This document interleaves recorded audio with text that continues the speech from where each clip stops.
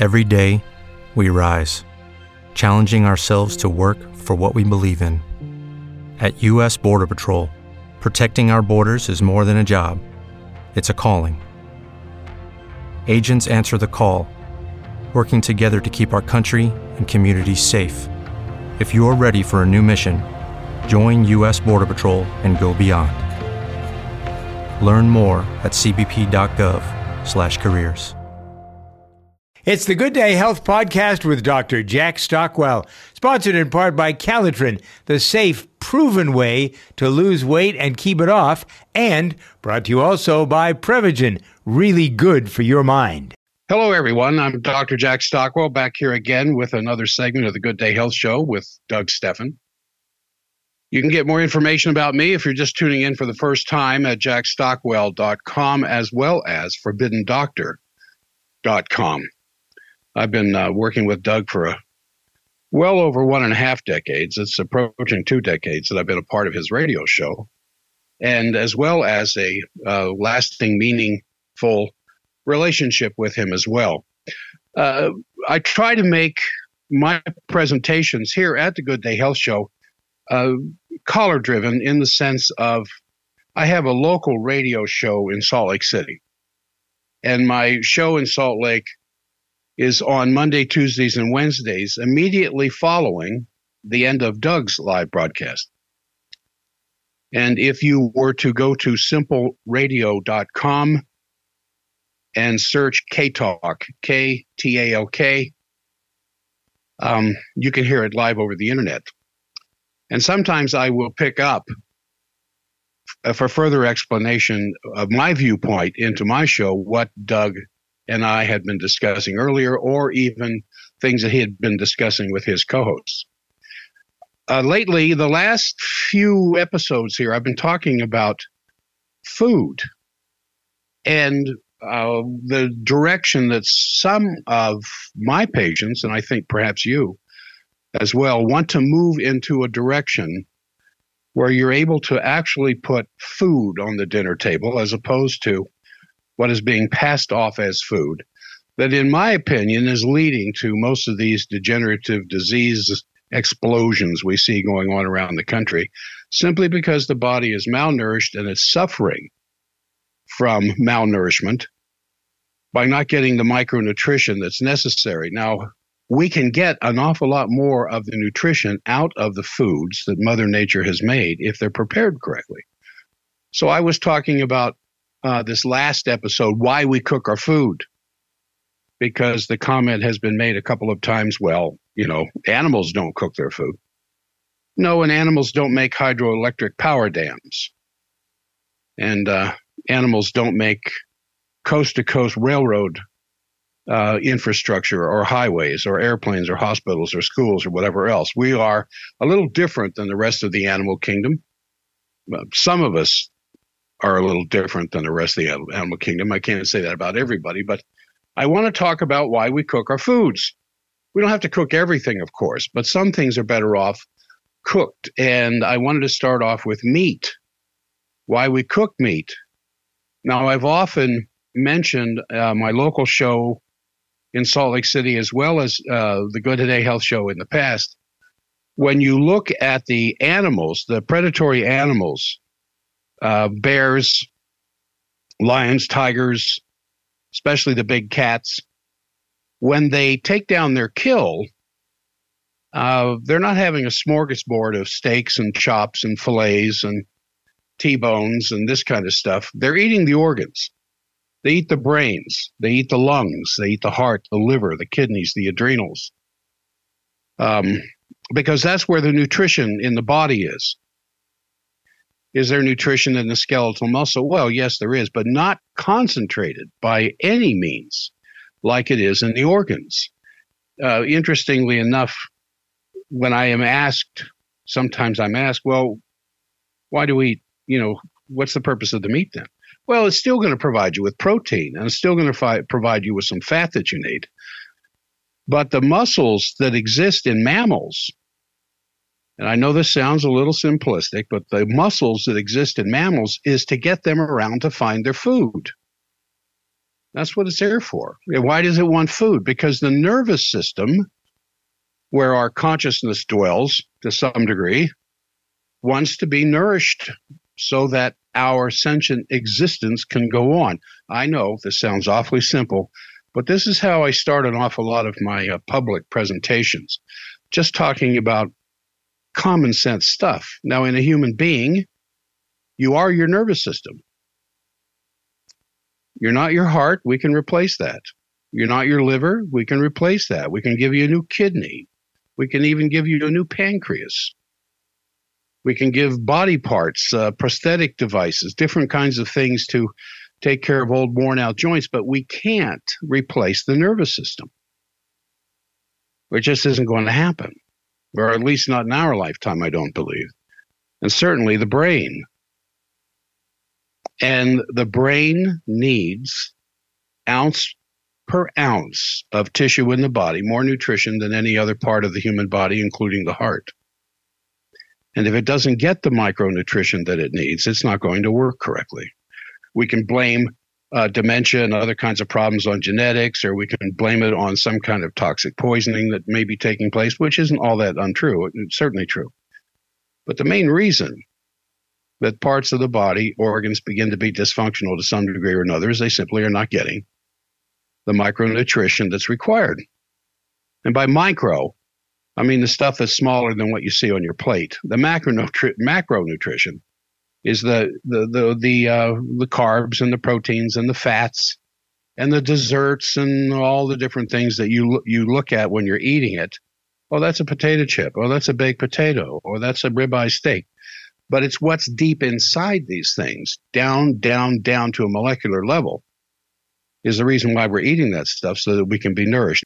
And so let me start off with just meat, because meat contains several kinds of connective tissue. There's tendons, which connect the muscle to the bones. There's ligaments, which connect the bones to each other. There's these sheets of white fibrous tissue called silver skin, which surrounds the whole muscles. The fascia-type material, you see a half a beef hanging in a butcher shop somewhere, you see all this white, glistening stuff. These are all tough, and they're hard to digest when they're raw. And the ligaments and the fascia, the silver skin, remain as tough as gristle even when it gets cooked, if it gets through to the food process. However, the collagen that's in the tendons, interesting, will melt into a broth when they're cooked in a liquid. And the connective tissue in the form of collagen also is what wraps up the individual muscle fibers. A collagen sheath will encase individual fibers that are grouped into bundles. And these bundles of muscle tissue is what we see as the grain of the meat. And it's these collagen wrappings that make raw meat chewy and tough. But when we cook it, especially long, slow cooking, especially in liquid, it turns that tough collagen into a soft gelatin. And so steaks and fillets contain relatively little collagen. They're most tender when they're cooked quickly to about 140 degrees Fahrenheit. If cooked longer or at too high of a temperature, the muscle fibers will become tough. And meat that we eat raw, and I do eat some raw meat, is either sliced or very thinly cut across the grain like carpaccio, or ground up like steak tartare, or pounded. And all of these techniques just make this kind of meat preparation easier to chew, easier to digest. But as the collagen webbing in meat melts away during cooking, the tightly wound muscle fibers begin to relax, which provides an awful lot more surface area for the gastric juices in your stomach and the digestive enzymes in our small intestine to do their work. For example, digestion of cooked beef by the enzyme trypsin increases 4 times compared to that for uncooked beef. So when you cook meat, you're partially denaturing the meat proteins, which is what the raw enthusiasts are saying. But this denaturation process continues in the digestive tract. Now, in addition to cooking, anything that reduces the particle size such as chopping or crushing or grinding, always makes the food easier to digest. And acidity and salt and drying, like jerky, also promotes the breakdown of the protein. And if you think of marinating meat ahead of time before it's cooked, or it's salted, or it's dried out again like jerky, it makes it, even though jerky can be tough, it actually makes the muscle fibers, once you chew it enough, easier to digest. And animals contain glycogen in the muscle. And during the process of aging meat, that glycogen, which is stored up sugar, is converted to lactic acid, which again promotes even more breaking down of the proteins that makes it easier to digest it.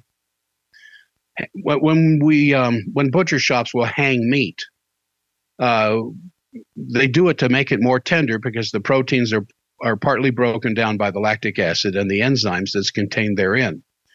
The old Kalahari hunter-gatherers, and we know this because of their mummified remains, they'd cook their meat until it's so tender that the sinews would literally fall apart and ensure complete digestibility by then crushing it in a mortar.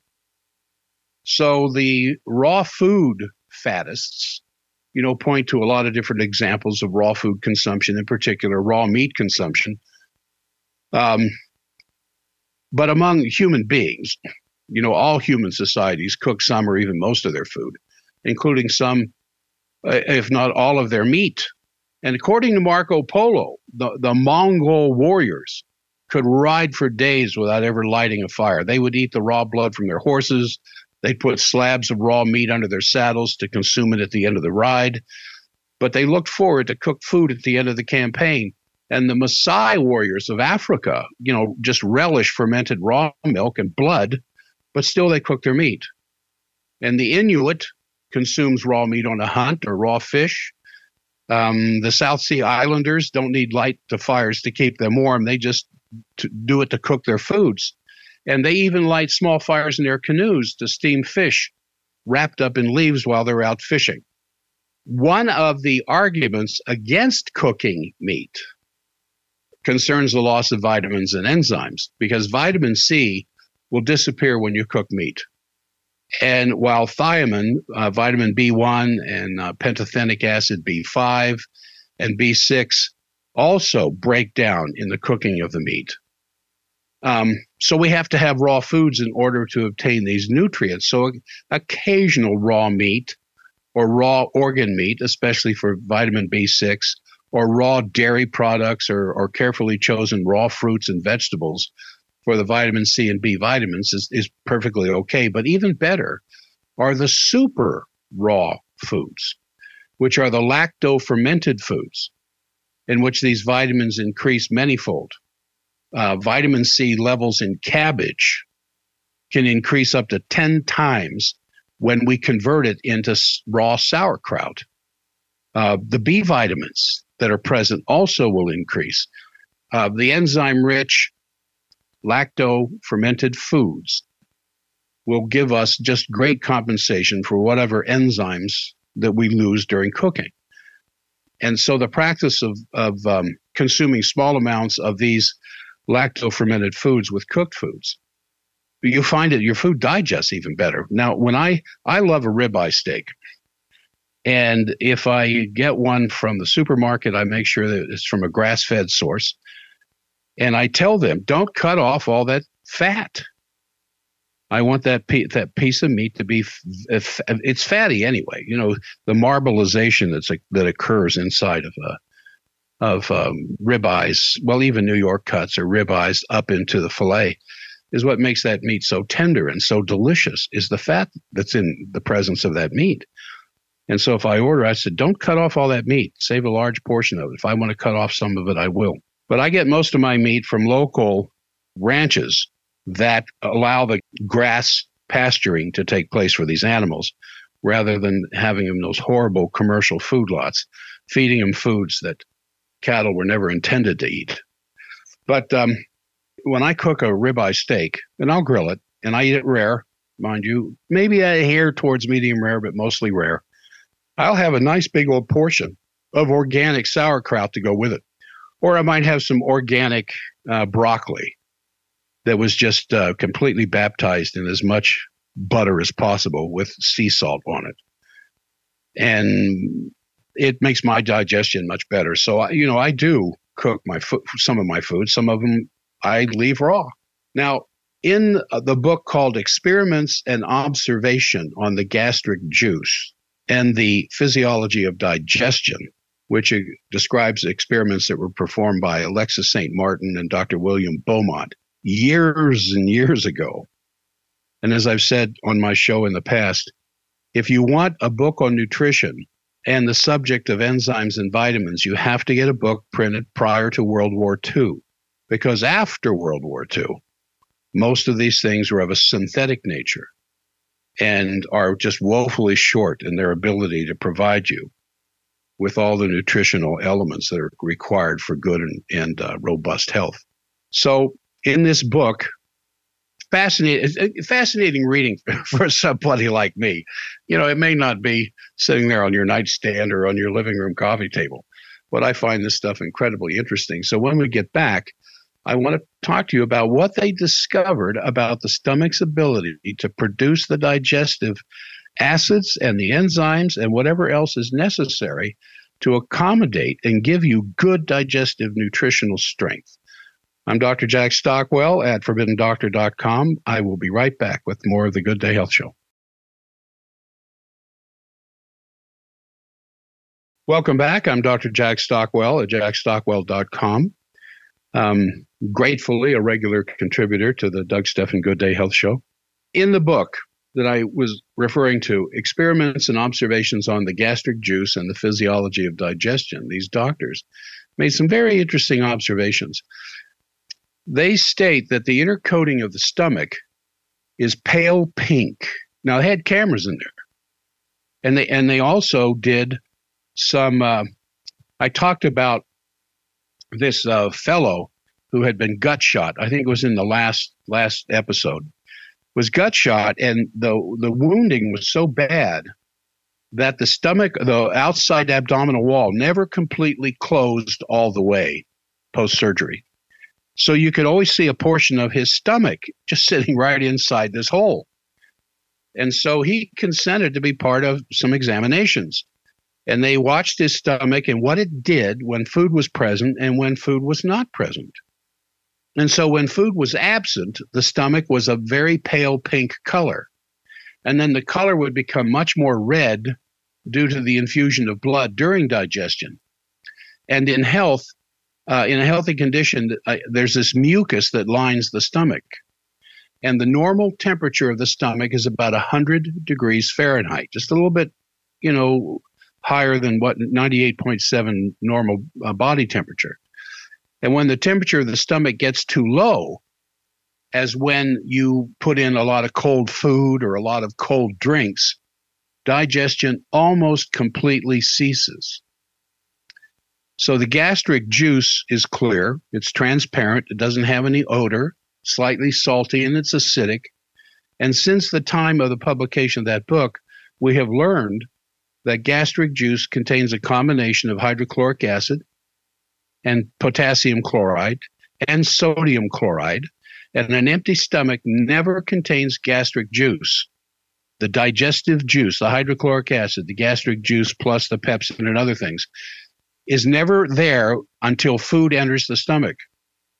And so these digestive juices act as a solvent of the food, obviously becoming intimately mixed and blended by the churning motion of the stomach. And this again was observed through the abdominal wall. And the stomach is capable of producing only a fixed quantity of these gastric juices. So they're produced in the wall of the stomach, they're released from the wall of the stomach, but only so much. So in other words, if too much food enters the stomach, if we just gorge ourselves, there's not going to be enough of these gastric juices to digest the whole thing. And taking in too much food, if we continue to do it, it generally produces, and this I'm reading this from the book, not only functional aberration, but disease of the coats of the stomach. So bile, which is, for digesting fats, never occurs in the stomach. It's only in the small intestine. And food is readily digested when it enters the stomach in a finely divided state, because this allows the gastric juice to act on a very large surface area, as opposed to what my mother used to say to me when I was a child and she made my favorite foods. Jack, quit wolfing down your food. Well, it was delicious. And I was hungry. We'd just been outside playing baseball for 4 hours. You know, that's what happens when you wolf down the food. It doesn't get masticated correctly. The surface area is too large for all the juices to properly begin the digestion. Then raw foods like raw beef or raw potato usually leave the stomach largely undigested, interestingly enough. And the most of the food leaves the stomach after about 3 to 3.5 hours. Milk, boiled milk and raw, leaves the stomach after about 2 hours. Boiled, I mean pasteurized. I'm reading from this old text. Leaves the stomach in about 2 hours. Very tough cuts of meat, such as heart, tendon, salted pork, take about 4 hours for full digestion. And surprisingly, a lot of fats only take about 4 hours for full digestion. In fact, Beaumont, one of the authors, said that solid food of a certain texture is easier to digest than fluid. However, soup that is taken up with bread leaves the stomach after the normal time of 3 to 3.5 hours. And they also observed that animal foods and foods like homemade breads and porridge, oatmeal, malted meal, whatever, are easier to digest than vegetables. You have some meat and you have a salad. It's going to sit there for hours in the stomach while the stomach is churning and churning, trying to break it down. The hydrochloric acid has very little effect on the vegetables. The salad is pretty well going to leave the stomach much the same way it came in. The meat, if it's chewed finely, if it's not too overdone so it's tough as leather, will start to break up quite a bit before it leaves the stomach. But the oil on the dressing, whether it's extra virgin olive oil, like I recommend, or something as horrible as soybean or canola oil, will pretty well leave the stomach unchanged. And it takes the small intestine to break this stuff down. So excesses in eating or drinking will fatigue. It'll, in their words, anger the stomach. Whether you're sick or even if, interestingly enough, damp weather would impair the quality and quantity of the gastric juices. Damp weather, of all things. So when Dr. St. Martin had a fever, his stomach would appear dry and inflamed. And the secretion of gastric juice was minimized considerably. And when he was angry, emotionally upset, the stomach remained contracted and wouldn't open up for the foods to come in. As though, and when I read this stuff, based on my 50 years of studying these things, the body is trying to tell you something. Your body is saying when you're emotionally upset and you're in the midst of anger, confusion, whatever, put the meal off for a while. If it's particularly damp and you have a history of threatening a cold or a flu or something like this, when the outside weather is particularly damp and it's getting inside your home, your shelter, put the eating off for a few hours until the body can begin to get its strength back. Because when your body is threatened, the immune system sets in. The adrenals releasing cortisol set in, and cortisol will inhibit the immune response. And overeating when the stomach is not ready for food will inhibit the immune response. Now, I know you little things, you wake up at 3 o'clock in the morning and you can't go back to sleep because you're worried about what's happening to my digestive system when it's raining and it's cold weather outside. Well, that's me. You know, I think about things like that, so I study it. And now I understand why, when I am invited to somebody's backyard barbecue and they have the most delicious smoked barbecue ribs that have been prepared almost 24 hours in advance of marinating and smoking. And it's super hot, and it's just uncomfortable to be outside in that heat, or it's particularly cold, and either one I want to be inside the house, and I can feel my body reacting to the weather, and I can feel myself kind of not necessarily threatening a cold, but I'm the next stage to threaten the cold, getting a cold, and I go ahead and eat those ribs. I'm going to be sick for a week. I don't know if your body works that way, but mine certainly does. So overeating, whether you're healthy or not, and eating when you're not feeling too healthy, and you don't have a lot of hunger, one of the worst things you want to do is eat a lot of food, because it will tax the system. The immune system will not respond, and you're going to get sick. All right. Now, the expensive tissue hypothesis that they talk about, I think this is interesting. The relative size of the human brain compared to body size is higher in human beings than any other animals, including other primates. So the weight-to-weight ratio of the human brain compared to the rest of the body, no other member of the animal kingdom has that ratio the humans have. Even compared to the chimpanzee brain, the human brain's about 3 times larger. And the human digestive tract is actually smaller than another primate of the same body size.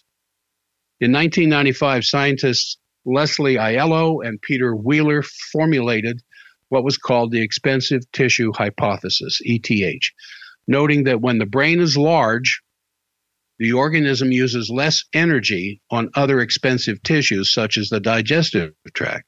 And so the theory, the hypothesis really, proposes that humans can get by with a smaller gut by eating easy-to-digest foods.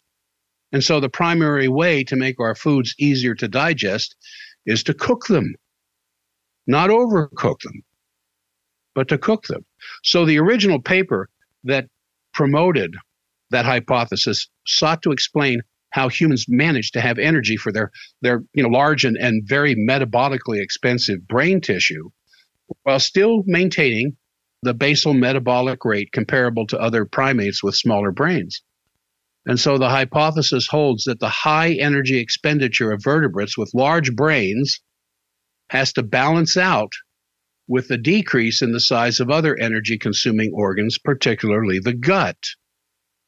And interestingly enough, we have found out that the gut is just an extension of the brain in many cases, because we have found brain tissue in the walls of the gut. Now, isn't that interesting? Now, you've heard of the vagus nerve. It's cranial nerve number 10. And it exits the skull through, there's 2 portions of the vagus that comes together to form the vagus nerve. So there's a right and a left piece of it that comes out of the skull, not through the foramen where your brainstem transitions into the spinal cord. They have their own little tiny, what are called foramina, little holes in the skull. And they come down and come together to form the vagus nerve that goes down along the throat. And the vagus nerve pretty well controls everything from your throat down to 2/3 of the gut, 2/3 of the colon. And digestion is primarily, besides cardiovascular and then the heart and the lungs, but almost everything else is now involved with digestion. And so the brain has that connection with brain tissue in the gut that tells the brain what's going on digestive-wise. And 80% of the brain, interestingly enough, is getting feedback from the gut as to what's going on inside our gut, as opposed to 20% that tells the gut what to do. Greg is a real Prevagen user and paid testimonialist. I'm Greg. I'm 68 years old. I grew up in Cleveland, Ohio, majored in business administration. I do motivational speaking in addition to substitute teaching. Part of the reason for my motivational speaking is I kind of feel like I have a calling or giving back to the younger generation. You know, the golden rule is do unto others, you'd have them do unto you. My wife, Wanda, is a senior flight attendant. She's been flying for over 30 years. I think most adults will start realizing that they don't recall things as quickly as they used to, or they don't remember things as vividly as they once did. I've been taking Prevagen for about 3 years now. People say to me periodically, man, you got a memory like an elephant. It's really, really helped me tremendously. Prevagen, healthier brain, better life. Prevagen is available in stores everywhere. Based on a clinical study of subgroups of individuals who were cognitively normal or mildly impaired, this product is not intended to diagnose, treat, cure, or prevent any disease. Doug Steffen here with Dr. Jack Stockwell. His website, forbiddendoctor.com. Also, you can get the story of his Nooka chiropractic practice at jackstockwell.com, located in Salt Lake City, Utah. He has lots of things to say. We were talking about this, I think, last week. Vaccines, the Amish community doesn't do vaccines, and they're very healthy compared to the regular countenance of all of us. So the study that we talked about especially no autism. Yeah, right, exactly. Jack, brought to you by Calitrin, by the way.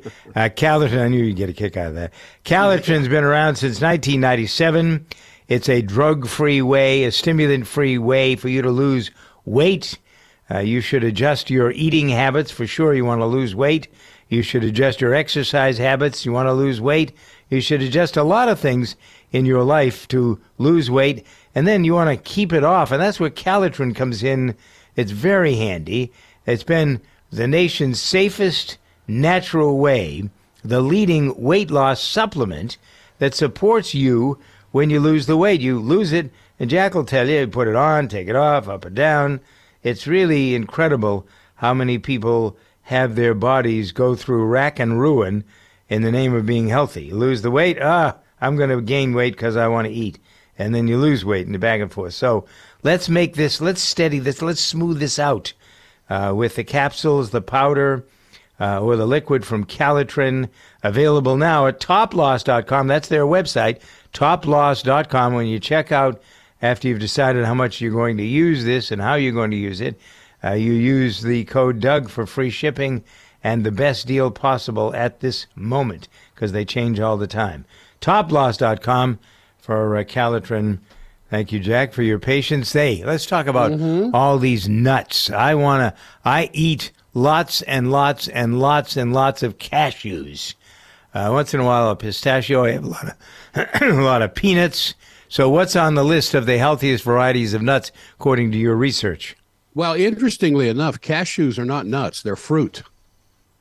They're really listed as a fruit. They appear as a nut. They crush up in your mouth like a nut. I just wanted to point that out. But it's listed with a... Sometimes you feel like a nut.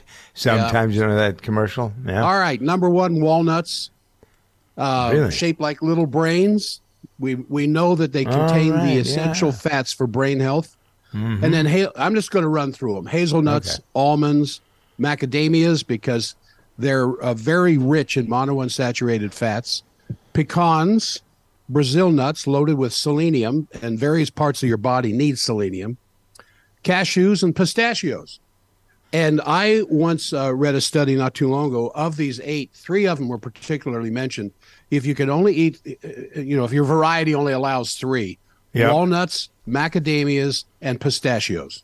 Really? And if you had a good serving of those 3 every day, you are preserving your ability to avoid Alzheimer's. Of course, that study's been debunked, but listen. But other than that, we'll take it to heart as well. So cashews, I eat lots of cashews, handfuls of them.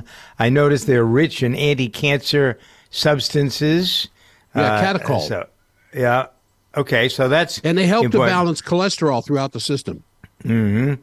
I wonder if we were to compare cashews, let's say, to curcumin, is that because that's an anti-cancer as well? Do they have some of the same properties, even though they're not alike at all, and anything other than the fact they're anti-cancer natural treatments? Anytime you take something from Mother Nature instead of some food processing plant, you're going to be getting a variety of chemicals that over the thousands of millennia that we've been on this planet, and further than that, as our bodies have adapted over and over again to the local food sources that were available, the simple answer to this is almost anything that came directly from Mother Nature has advantage. Dr. Jack Stockwell on Good Day Health with Doug Steffen. Sponsored in part by Calitrin, the safe, proven way to lose weight and keep it off. And brought to you also by Prevagen, really good for your mind. This program was produced at Bob K Sound and Recording. Please visit bobksound.com.